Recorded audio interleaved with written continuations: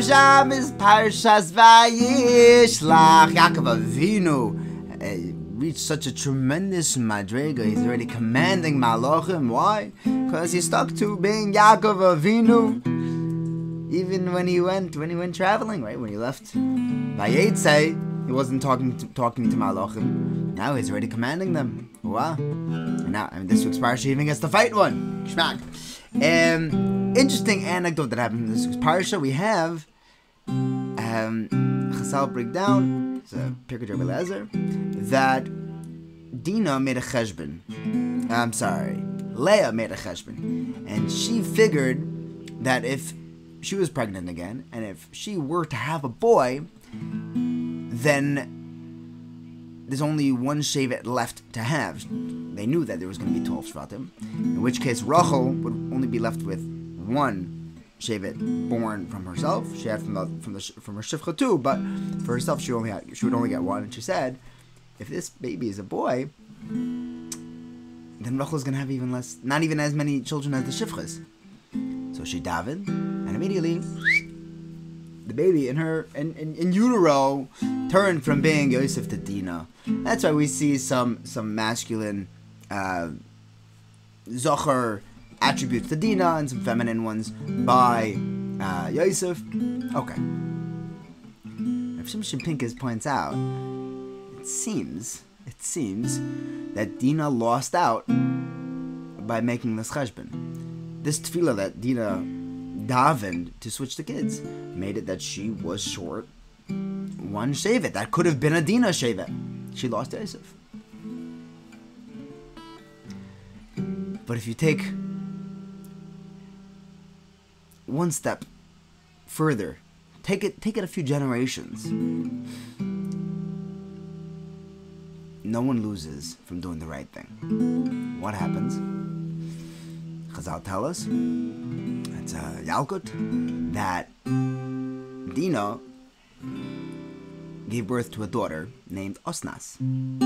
This Osnas went ahead and married Yosef in Mitzrayim and gave birth to Menashe and Ephraim. We know that it's not supposed to that there are only 12 Shvatim. There's like 12/13. Just like there are 12/13 months, Adar Aleph, Adar Beis. That's our Menashe and Ephraim.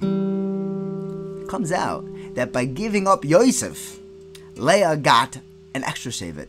She got Menashe and Ephraim to come from her daughter. You never lose from doing a chesed. There's a story.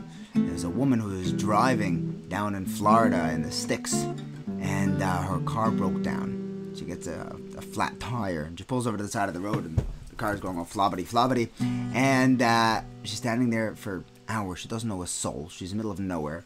This is before cell phones. And she's sort of nervous, like even if someone does pull over, I don't know if I want to interact with them. And then there's this guy named Alex, pulls over, comes out, and he sees that she's all nervous, and he says, I just want to help. Can I change your tire for you? And she says, do you know how? He says, sure. He pops the trunk, takes out the donut, the spear, takes out the jack, picks off all the lug nuts, puts in the new tire, and the whole time she said, you hang out on the car, you relax, I got this.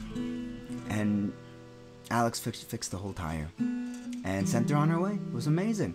And before she drove out, she looks at Alex and said, you have no idea how much pressure I was feeling. You saved my life.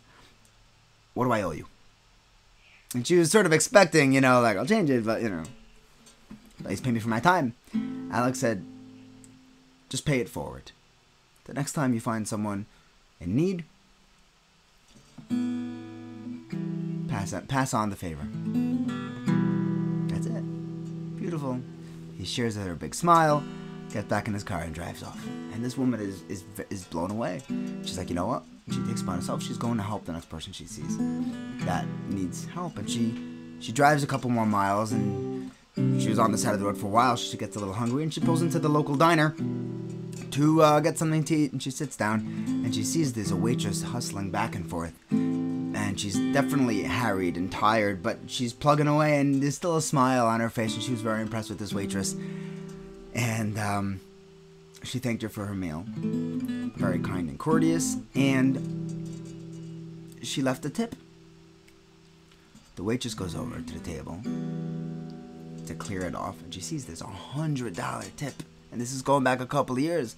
I mean, even now, $100 tip is a massive tip, and she sees that there's the $100 bill is on top of a napkin, so she reads the napkin. On the napkin, the woman wrote, "This is a favor that I received, and I'm passing it on.